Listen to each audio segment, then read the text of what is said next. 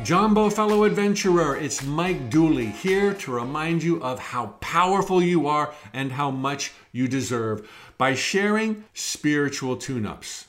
These are live broadcasts Monday through Friday, each lasting 5 to 15 minutes, where I answer viewers' questions, bringing lofty metaphysical concepts down to earth for your immediate traction.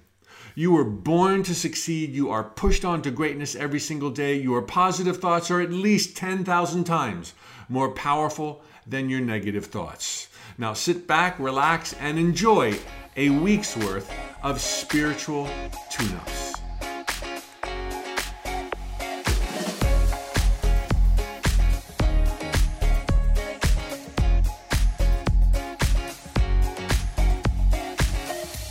Jumbo, fellow adventurers, happy Monday. Time for a spiritual tune-up. Great question on deck. Restitution, penance, payback, karma. Mike, if we commit an act or have behavior that harms someone else, how do we make it right? For example, if we steal money from someone, do we repay them? If we cheat on someone, do we get cheated on? If we break a law or conversely support a policy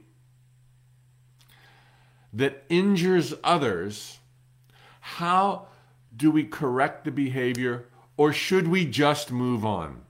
Well, this is one of those situations where the answer I give on the surface will probably not seem like enough. It'll seem unjust. But let me go a little bit deeper, and perhaps some of the dots will be connected and put you in a place of power, which is where you deserve to be. First off, I probably don't need to share this with most audiences that I meet. You're already far enough along that you realize there is no celestial judgment. There's no judgment from on high of you, your choices, your behavior. Now, there is such a thing as judgment in the world, and it can be awesome and very valuable. It's up to us to decide, discern, and judge which path we want to take, what's going to serve us the best. It's up to us to decide what's helpful, what's not helpful, what's kind, what's mean. There's a place for judgment. Judgment is everywhere, and it can be a powerful tool. But there is no judgment by the divine, aka God, of you or us and our behavior. Everyone here is of the divine. Everyone here is doing their level best. As my mom would frequently say, a poor best it was.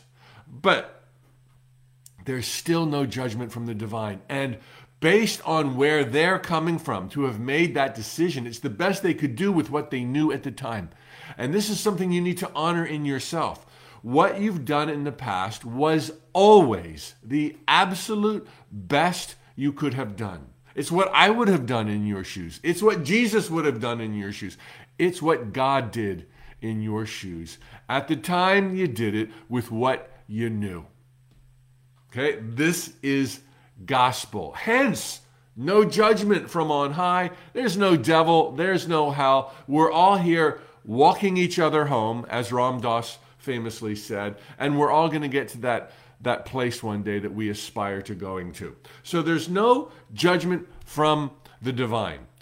Now, to answer the questioner's question, which is all about how do we move forward when we feel we could have done better. Oh, that is often the case. And in fact, we could have done better oftentimes. But how do we move further ahead when we live in a world where it's so unclear what morality and ethics and God and judgment and punishment and restitution and payback, oh my gosh, how do you move forward? Now this might sound too easy. Forgive yourself. Love yourself. Thank you. Thank you. Forgive yourself. Love yourself. That's it. You are non-stop streaming of your reality. You are a streaming manifester. And you stream based on the capabilities achieved through understanding and wisdom. Are you an old soul? Well, it's easy, does it, love, respect, that kind of thing. And this is what you're streaming. If you're a young soul and you're competitive in nature and you're trying to get ahead and sometimes you step on people's toes, the way you change your reality and free yourself from the past and the present that you don't like, from the former self that you wish you weren't at that time, is you love yourself in the moment.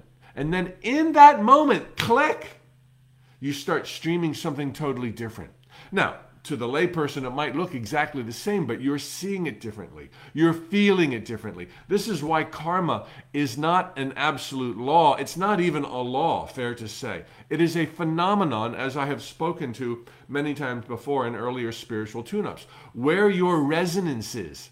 Okay, you live in a dog-eat-dog world. It's take advantage of folks before they take advantage of you. If that's your vibration, you will violate and you will be violated. It has nothing to do with the score. It has everything to do with your vibration. This is what I'm talking about. We're streaming manifestors. So if you're streaming, life is hard and people are mean and I gotta do all I can to save my butt, or somebody's gonna come along at my expense and exceed me, move beyond me, leave me in their dust. If that's where you're at, that's what you experience. You will violate and you will be violated, irregardless of the score. The instant you move up, the instant you move into love, and the instant you move into wisdom, enlightenment, aka joy, bliss, compassion, service, cooperation, the entire experience you have in time and space is transformed. You are the moving part. And you will no longer resonate with people who are down here because you're going to be up here. You will be free. And it won't matter what the score was. There's no scoring system. There's not karma in the way it is typically understood or taught. Karma is a phenomenon. And sure enough, we see it everywhere. Okay, what goes around comes around because people don't change as fast as they would like. They're here. They're vibrating here. And so they get boom, boom, boom, bounced around as they bounce around. Change your vibration, love yourself, you're free. Doesn't matter what you did, doesn't matter where you were. Now, one of the best ways to love yourself, particularly mindful of something you may have done that hurt other people. Maybe it was vicious, maybe it was deliberate, maybe it was calculated to inflict pain. If you want to love yourself, sometimes the best way to love yourself, when you're mindfully aware of your earlier trespasses, is to make restitution, payback. Do you have to? Absolutely not. You don't have to do anything. You're loved, you're adored, you're pre-approved for happily ever after, no matter where you find yourself in the journey. But when you realize that we're all connected, that we're all the same spiritual family, that we're all sparks of God, and you are acutely aware of things you've done that you could have handled better, go there. Go. Whatever you can do within reason, still loving yourself to make amends. Look, if you hate yourself or you're angry at yourself or you're pissed off, you help no one. You might feel like you deserve to hate yourself. You might be really angry. You help no one, not yourself either. So go and be motivated with kindness and love in your heart. Say, I'm sorry. Scream it from the rooftops if you feel that can serve the entire situation as well as your short-term and long-term aims. Restitution, payback, all of that stuff. Go there. Go. Even if you don't have an awareness of acute improprieties in your earlier behavior, when you get to this place of love, I love myself, I love life, I see everyone as me, your life becomes service. It becomes service because it's the coolest thing on the block. It's what you most want to do. Who can you make smile? Who can you help out? Who's living in the dark? And maybe you can bring a light to that darkness. This is what joy, this is what life becomes. And this doesn't mean at your expense. I mean, this is like what you most want to do.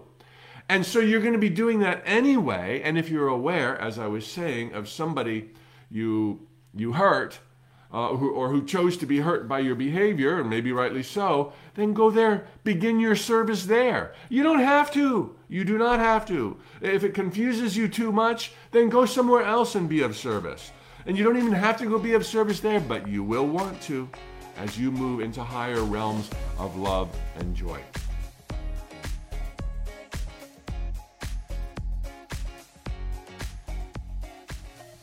John Bow, fellow adventurers, Mike Dooley, time for a spiritual tune-up on the heels of yesterday's question, which pertained to restitution, payback, karma, penance. I said that there's nothing you need to do if you find that you've been in a situation, present or past, where you chose less than optimally, other than forgive and love yourself. By having that vibration go back up as a streaming manifester, the best of your life is about to begin. But that raises another question. If there's no judgment, as the discussion went yesterday, are all behaviors okay? No way. No way, no way. Remember, we're talking about celestial judgment. Are we being judged by the divine, our creator, source energy, God, the universe? No, we are of God, by God, pure God, here doing the best we can with what we have from where we are. That doesn't mean that all of our decisions have served us or other people. So the question to ask, through judgment of your decisions, you're allowed to judge your decisions. You got to. No one's going to do it for you. Through judgment of your decisions, are you making choices that serve you? Are you serving yourself? We're all here to learn what works and what doesn't work. And the best way to realize something doesn't work is to pass judgment on it using your heart and your mind and saying, this is a no-go. This hurt me. And eventually, you include in your definition of self everyone else. So the question should be, am I serving myself and others? Am I serving? Yes or no? Pass judgment.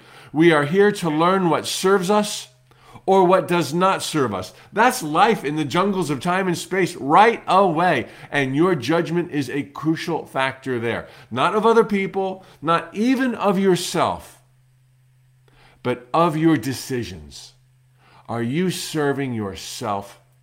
And are you yet defining yourself to include all others? Because the day inevitably dawns in all of our adventures that self includes others. And if one person falls, we all fall. And if one person soars, we all soar.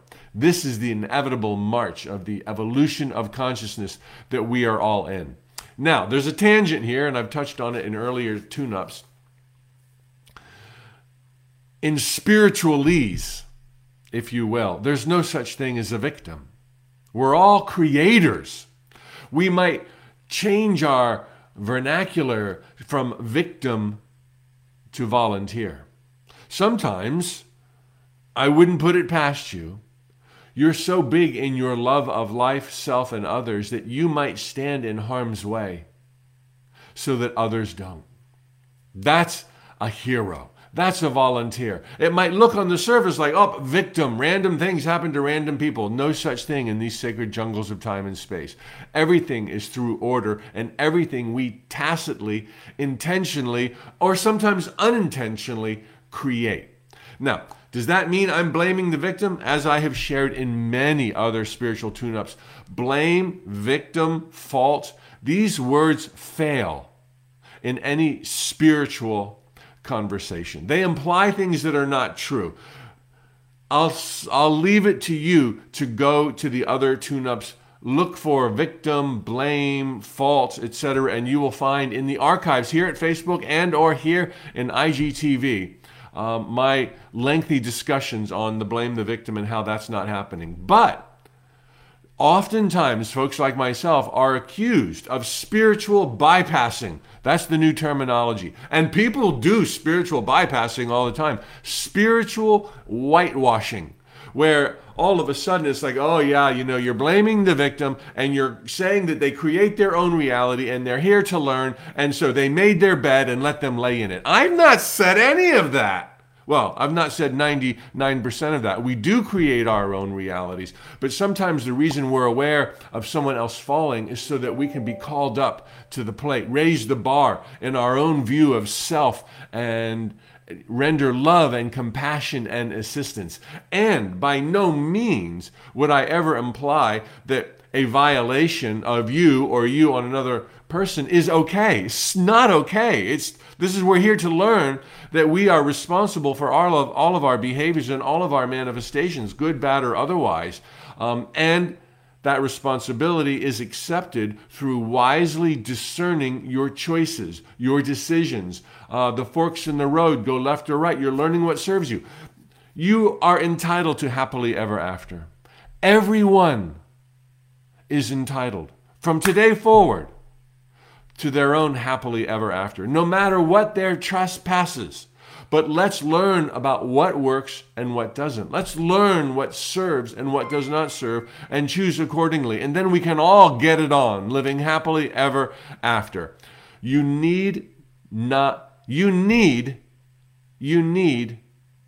be judgmental of your decisions. Not other people, not of God, not of Satan, not of yourself. You need to be judgmental of your decisions with a glad heart, with an eye to the future, with the ambition of living happily ever after. Be judgmental and allow others to be judgmental of their own decisions, your own decisions. And you can certainly be judgmental of the decisions of others as they affect your decisions. This is your job. Okay? Be judgmental of your decisions and judgmental of the decisions of others to the degree it will affect your decisions. That's a big parameter there. It doesn't mean go judge other people. Okay? Other people's decisions as those decisions may affect you. Let's get it on, okay? The truth is setting us free. We're living at an exciting time right now where as we wake up, our vibrations are raised, life gets easier, we get richer, we have more fun, we stay healthy.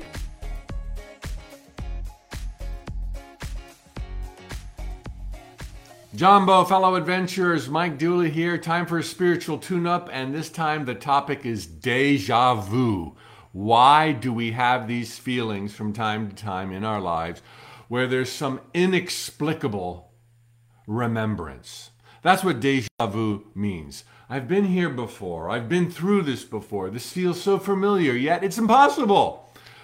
3 reasons, the most common of which, and quite possibly is the case, is that you have been to this physical location before, but perhaps in another lifetime. Walking the streets of Paris for the first time and you've been there, or visiting the pyramids on the Giza Plateau in Egypt, and it just feels like you've come home. These truly can be examples, evidence of our multifaceted reincarnational experiences. You're not just born once and that's it. You're born as many times as you want, as many times as you are called back by your wandering mind with incomplete business, unfinished business, unfinished, unrequited love. There's a lot of reasons we come back. I've done other spiritual tune-ups specifically on reincarnation, the hows, the whys, the logistics. Even though we live in an eternal now, how is it possible that we have these linear experiences, past lives, future lives, and the present life? So I'm not going to go down that path any further than I already have. But the first explanation to the feelings of deja vu that most people have occasionally or fleetingly had is the fact that, you are revisiting a place, your old stomping grounds from another life, and or old friends from another life. That feeling of comfort and familiarity may well be from the company you're keeping. Sometimes we meet somebody and in the first instant of that connection, we feel like we've come home. Other people we've known our whole life and they're still strangers to us. it is, again, quite possible that those feelings of deja vu connected to a person or a place stem from past lives. Although I think most of the time, those are not the cause of our feelings of deja vu. We are multidimensional beings. Deja vu hints at the grandiosity of the adventures we have in time and space, and the fact that we are in many places at the same time. The second of three reasons that we sometimes feel deja vu, very simply, advanced planning, out-of-body journeys. We are not stuck inside of our bodies, not during our waking hours, and most certainly not during our sleeping hours. And that you have dreams, that you have fears, means that there is this inner essence in you that's strategically figuring out the terrain. Where am I going to go? Who am I going to talk to? How am I going to unleash the avalanches of abundance that are my birthright? And so we're always calculating and scheming and dreaming and fearing. And therefore we have, if you will, emissaries that we send out. Fragments of ourself. 24/7. Right now, you're probably in this room with me, part of you. And you're in a million other places simultaneously in ways that would boggle the human brain. You're never in just one place at a time. It's your exquisite focus as a human being that you've learned to ignore all the other sensory information that's now available to you. But that doesn't mean that you're not out there all the time, and that doesn't mean when you have dreams or fears that you aren't literally calculating, testing the waters, going where you have not yet been physically. Out-of-body experiences, some people call it, and the like, waking or in asleep, or while asleep. And so, in your scouting of pathways, possibilities, new friends, things to avoid, things to manifest, you may have encountered the terrain, physical or emotional or human, that would best serve you. And you met that person, 3.5 months ago in an altered state, out of body, and the logistics have been lining up based on your ever-present dreams, desires, and results, as have they. And suddenly there is this crossing of paths that was not ordained by destiny, but ordained by you checking out the terrain and going there in advance. It could be a physical location that you have visited out of body and drawn yourself to in the waking state. Now you're there and it feels so comfortable. It feels so familiar. Their laugh, their voice, and the things that you're doing. Hey, you've been there before. The third reason, and probably the most common reason, is evidenced by your thoughts becoming things, or a byproduct of your thoughts becoming things. Your imagination is what paves all roads. Okay, and so that you have dreams and fears, not only do you go out and test the waters, but sometimes you create that world here. There's literally a world in your mind. And the instant you create that vision, it comes to life and it exists. And all of the elements of time and space from that point forward, as long as you hold on to the vision or the fear or whatever it is assembled and draws you to the equivalent in time and space. And when you meet the physical equivalent, aka the manifestation of what you were dreaming of, or in some cases fearing, you're going to have that sense of, I've been here. I knew it. This is just like I pictured it. All right. Remember that Stevie Wonder song, New York City, just like I pictured it. That's life on earth, just like you pictured it, because we are, as I love to say, streaming manifestors. But there is a buildup of energy. So these images in your mind are gaining and gaining and gaining strength before you are given permission to either stream them in place or meet what is a mass production, and it can then be part of your production because it was the nearest equivalent to what you were thinking about. Sunshine, roses, happy dolphins, happy dances, all good and wonderful things.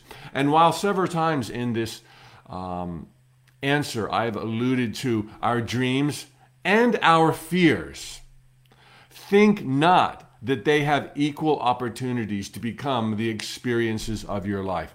As I have shared countless times in these tune-ups, you are of God, by God, pure God, inclined to succeed, born to thrive. You're here to bloom.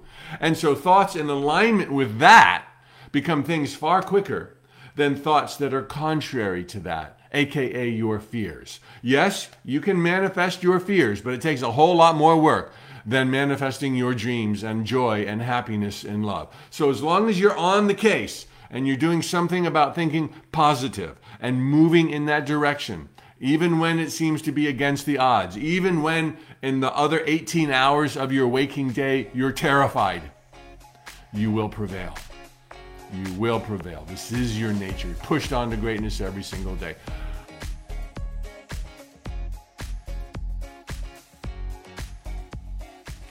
Jumbo, fellow adventurers, time for a spiritual tune-up. This time headed back to the realm of questions pertaining to reincarnation, the hows, the whys, the wheres. Specifically, Mike, do we have multiple lives or incarnations on earth? Isn't that part of some soul's suffering to create balance from previous lives? I thought there is always duality of light and shadow, love and suffering, to have soul evolution and balance. Great question. I think it's so valuable to ask these kind of questions because where we have questions, our power slips away from us. And we can remove that leakage, if you will, by asking the question and attracting the answer. That you ask a question, the answer is immediately in your vicinity. Just reach for it. Go within. That's what I do. That's how I know what I share. And it doesn't hurt to ask other people and then be honest. Does it resonate, that answer, or does it not? And if anything I say or anyone else says does not resonate, don't buy it. Don't go there. Continue asking. All right? All things are knowable. So this question about reincarnation is kind of fun because it hints at balance, karma, contrast, pivoting on whether or not reincarnation exists. Well, I've touched on reincarnation in a lot of the earlier 300 plus tune-ups, all of which are available right now at Facebook or Instagram TV. In a nutshell, yes, reincarnation is very real. Not quite what we think it is, because we assume it all plays out on a linear timeline. That's how we perceive it. That's not how we create it. But it's much more accurate to say that it does exist than to say it doesn't. So here we are. There is such a thing as reincarnation. Past lives, present life, future lifetimes. Why? For the joy of it. To experience as much as we can possibly experience. The question about balance, no. We are not going in and out of the jungles of time and space to learn balance, any more than we are to learn any one thing. It's about the joy of the adventure. We don't need to come back to find balance. We need to change our thinking to find balance. And you could say maybe coming back will give us more time to find that balance. Yes, but it's not as if reincarnation exists so that we can find balance. We came from balance.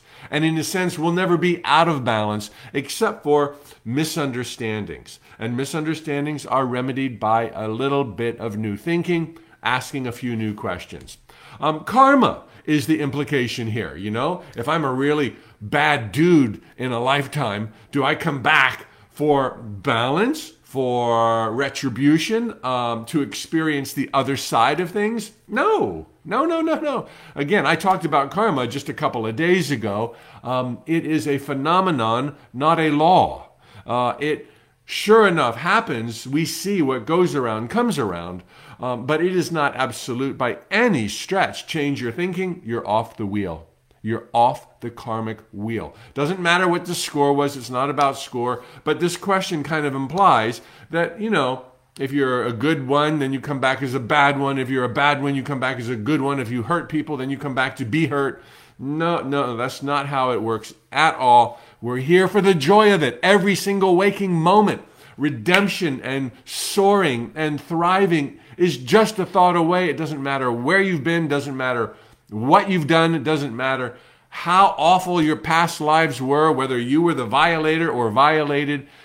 Everyone is playing out these adventures in the heart of God right now. It's all make-believe, not to take away from the beauty of it and the wow of it, but it's not reality here. It's where we learn about ourselves, our power, so that we can go on eternally in other realms unimaginable from this perspective. Contrast is one of my favorite talking points. I've hit on it a few times about a year and a half ago when I first started these tune-ups. It's a favorite talking point because with a little bit of thought, you can begin to understand that those who teach contrast, and there are some great teachers out there who speak a lot about contrast, they drop that word, and the implication and the lesson is usually by knowing what you don't like, you can then decide what you do like. And that we're always going through these things and finding out, that what we wanted wasn't really what we wanted. And hey, contrast, so now we can go on at a higher arc and learn more things for the lessons behind us. All of that is true, except it's taken to such a degree by many folks that they think every time you have a high, you've got to have a low. For every low, there's going to be a high. Well, there's always going to be another high, and it's always going to get better and better and better. But you don't have to be dragged through the mud to soar. And if things are going really great right now, that does not mean, because of contrast, that you're going down. No, this is an upward spiral that will never end. And sure, by manifesting stuff you thought you wanted and you find out you didn't want it, hey, that's a great lesson in contrast, and now you're not going to go back there and do that again, are you? But it wasn't necessary for you to stub your toe or date a frog or be unhappy so that you could one day be happy.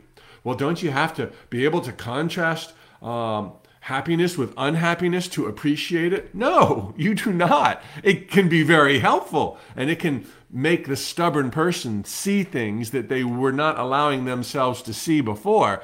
But contrast, more than anything else, kind of like karma, as it's typically misunderstood, is theoretical. Just because there is a high, theoretically, if there's a high, there is a low. But you don't have to go low to get high.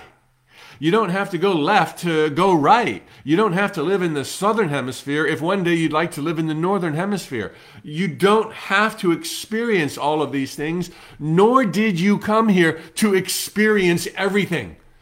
Through the billions and trillions of incarnations of divine mind, all will be felt. But that doesn't mean you need to be dragged through the mud, or have a low to have a high, or to be unhappy to be happy, or to be unloved to love. None of that was ever true. The teachings of contrast, for many, went off the rails, as it did for karma, as it does for balance, as it does for these other things. Bottom line, you're here for the adventure of it, to discover, to explore, to be curious, to play around, to rise higher, to be of service, to cooperate, to be patient, to have an outrageously good time. This is what it's about, and you do not need to scuff your shins or fall on your face to do any of those things. The sky is the limit. Doesn't matter where you've been. You are set up for greatness. Your positive thoughts are 10,000 times, minimum, more powerful than your negative thoughts. You can worry all day long in doom, dank negativity, but if you have 5 minutes of feeble positivity and a few baby steps in that direction, your life will take off. That's how inclined you are to succeed. Forget balance, forget karma, forget contrast. Those are all limits. in the way they're typically understood. Like, oh boy, I got to go through this now. No, you don't. Your thoughts become things. You can go there and only there. You don't have to swing around. You don't have to come back. You don't have to pay your dues. You don't have to do nothing but hold on to the vision of what you want. Explore. Follow your heart. Be curious. Play. Love. Be loved. Serve. Serve only when it's fun and good for you. Don't be selfless and serve. Be selfish and serve. Just had to throw that PS in there.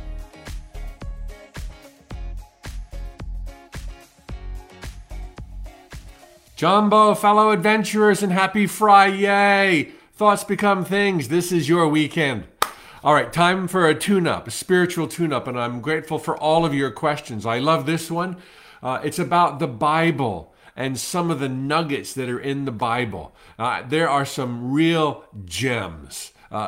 Some of the most woohoo words I have ever read. Yet, I have to share, for those who don't know my work or don't know me yet, I am not a Bible thumper. I am not a Christian in any conventional understanding of that word. I do believe in God. I do believe that Jesus walked the earth. I do believe that Jesus was the Son of God, and I am the Son of God, and you are the children of God, and we are all one. And the things Jesus did, he said we will do greater. He didn't say we will do greater if we do this and we don't eat meat on Friday and we go to church on Sunday. He didn't say that.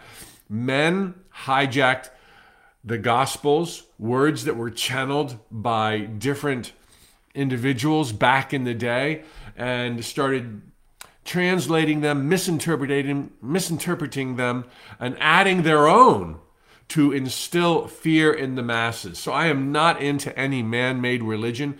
I think religion needs spirituality desperately. Spirituality does not need religion. With that said, here's the question. Mike, would love to know your thoughts on the biblical works, Christ's words. Ask, and it shall be given. Seek, and you shall find. Knock, and the doors will be open to you, and the truth shall set you free. Well, I've touched on some of those in the past, not all of them. Mike, you may have touched on these in the past, but I'm new. I am sure there are others besides me who have given faith to those words and wonder about the truth of them all. Okay, so here's a little 101 on the nature of reality. As much as can be deduced by experiencing it and by delving into some profound questions yourself, asking yourself, who am I? How did I get here? What's it all about? Take note. What's happening in the world? People are falling in love. They're in love. They're motivated by their desires. Their desires lead them on adventures. It's all about the adventure. But the more dots you connect in this basic tutorial, the more you realize that everything must be of God, by God, pure God. Not God of a religion, but for lack of a better word, call it source energy, call it the universe, call it Atum, call it whatever you want. I'm going to call it God because we all have some idea of what that possibly represents. Please don't bring the baggage into that word. It is just everything, always, at once. So we are living in divine mind, if you will. And the mind of God is what makes everything possible. One of my favorite little quotes from a favorite book, The Hermetica by Freke and Gandhi, says that, "For life is the union of word and mind." And it goes on to say these two are indivisible, word and mind. And it says further that word is the child of mind. So imagine God is just every atom, every cell, every mote of dust, everywhere, always at once. No personality in the sense of a human personality, no ego, but just everything always at once. But to distill, to create, to experience, to go forth, God needs to have a portion of herself forget that she's everywhere always at once. And to kind of create that focal point, there needs to be Well, a focal point. The focal point is the word. Words are your thoughts. Same, same. So if you take everywhere, always, at once, and you have a point, that focus is your word, is your thought, is your attention. As you blot out your awareness of everywhere else, you are focusing on one thing. It is word that emerges from mind. What I'm trying to get at is that there is only God. In other words, there is only divine mind. It is everywhere, always, at once. If you want to have an experience, a journey, an adventure, to be self-reflective, to look at yourself, you have to emerge from that word, that mind, and the way you do that is with a focal point, and the way you have a focal point is through the word and or specific thoughts instead of just atum, everywhere, always, at once. The Hermetica is drawn from the words of Thoth and Hermes, the Greek god and the Egyptian sage. So now let's look at the biblical quotes. One that wasn't asked about and one of the most famous is, "In the beginning was the Word." Only with the Word, only with some kind of focus can there be perspective. Can there be here versus there, now versus later, have versus have not. Only the Word, or aka a focal point, can pull from everywhere, always, at once to create a perspective that never could have existed otherwise. So this is the beginning of the beginning. There was the Word. As the Hermetica says, life is the union of word and mind. So with that, we now dive into the biblical quotes. What was it? Ask and it shall be given. This is telling you, as a God particle, with your own focus, a creation amongst your own creations suddenly exists. Ask presumes there's an answer. Go ahead and ask. Why do I stub my toe? Why am I going in circles in relationships? Why is abundance fleeting? How can I get from here to there? Where is there more love? How can I trust myself? Ask immediately the question, any question, all questions. Presume there's an answer. And unless you have a blockage of sorts, then that answer is immediately forthcoming.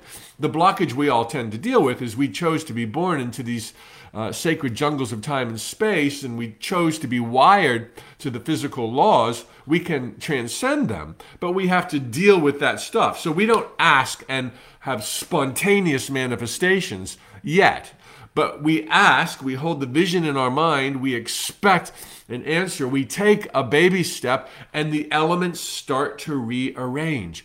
Ask and it shall be given is, in no uncertain terms, telling you you have the power of the Almighty.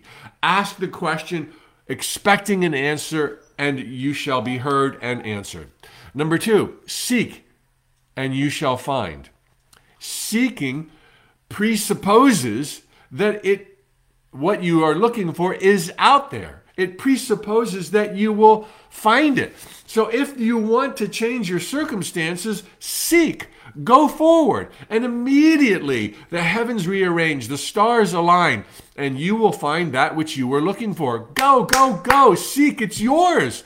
But you have to seek. You have to emerge from everywhere, always, at once, even in your personality. If you're just there, nothing's going to change. But if you seek, if you ask, if all of a sudden you're under propulsion, the stars respond. We live in a responsive world. We live within the mind of God. The third, knock, and the doors will be open to you. Knocking presupposes that there is a gateway. Knocking presupposes that you're going to go through it. Knocking, seeking, asking is you focusing will with expectation, moving forward, and generally physically so, not just on your couch with a vision board, and the universe responds.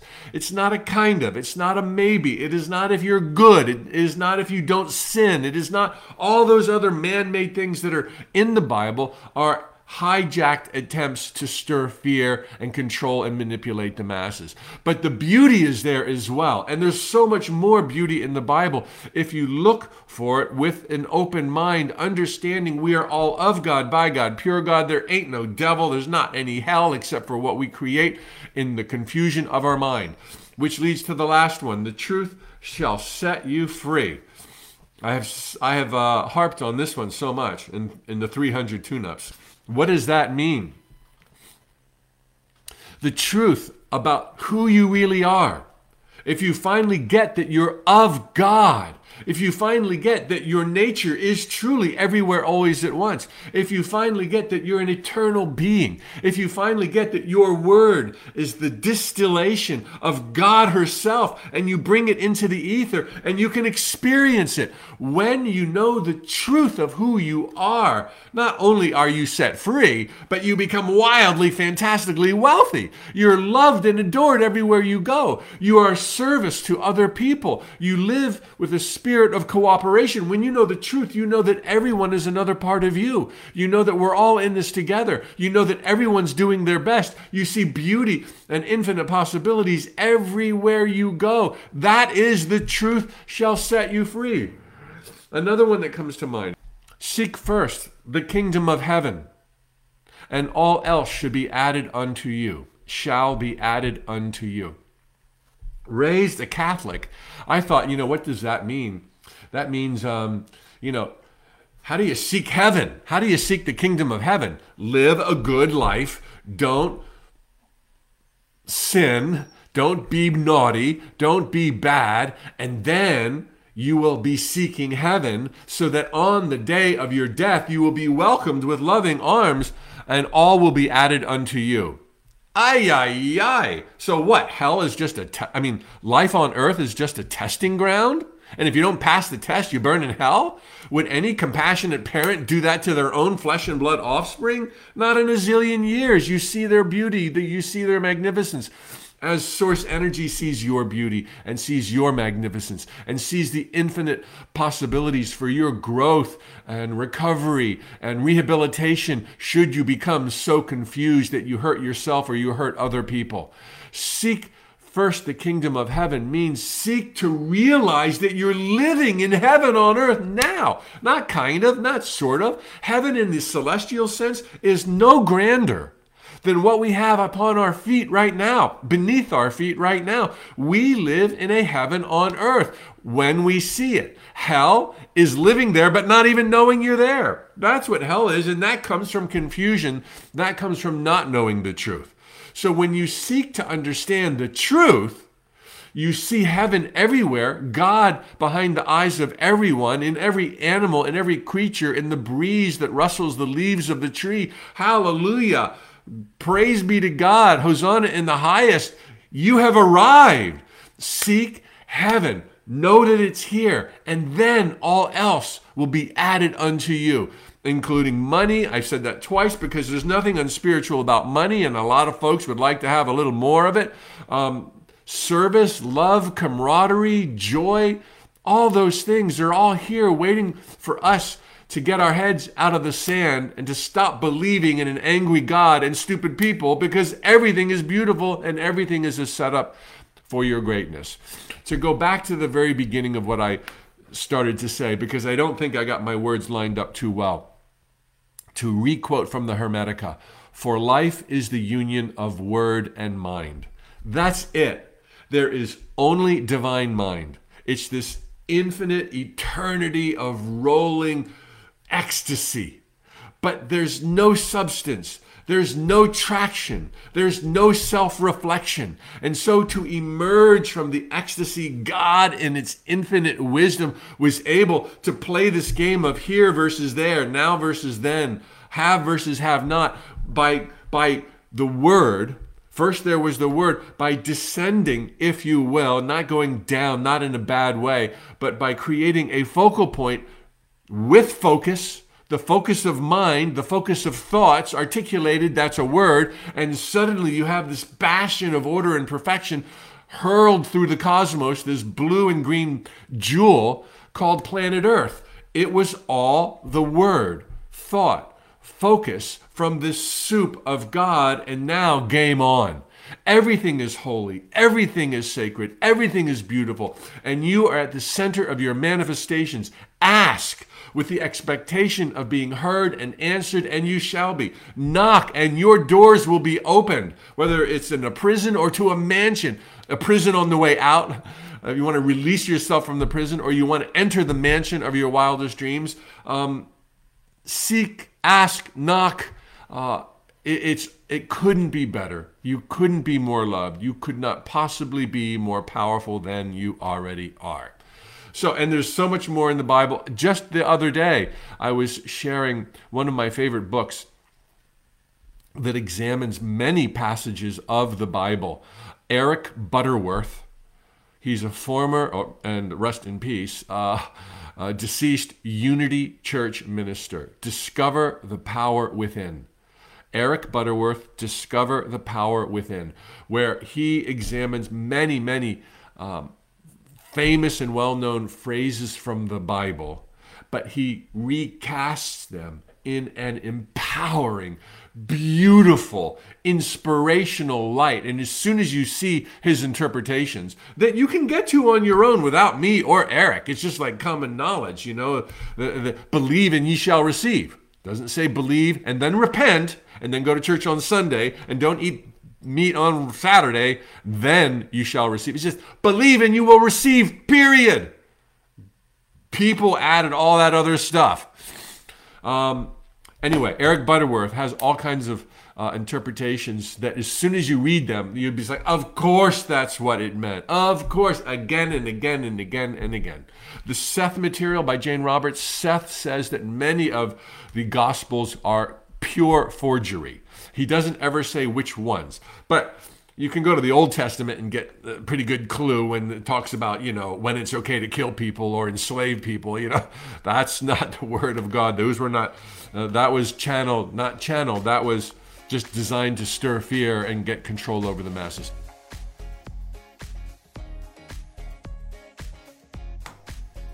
Well, there you have it, fellow adventurer. Thanks for listening to this most recent installment of Spiritual Tune-Ups. If you enjoyed this podcast, please take a few seconds to rate it on the podcast service you're using right now. It makes a big difference in helping more people find us. And of course, if you want daily reminders of life's magic and your power, please sign up at tut.com for my free Notes from the Universe emails. Tally ho!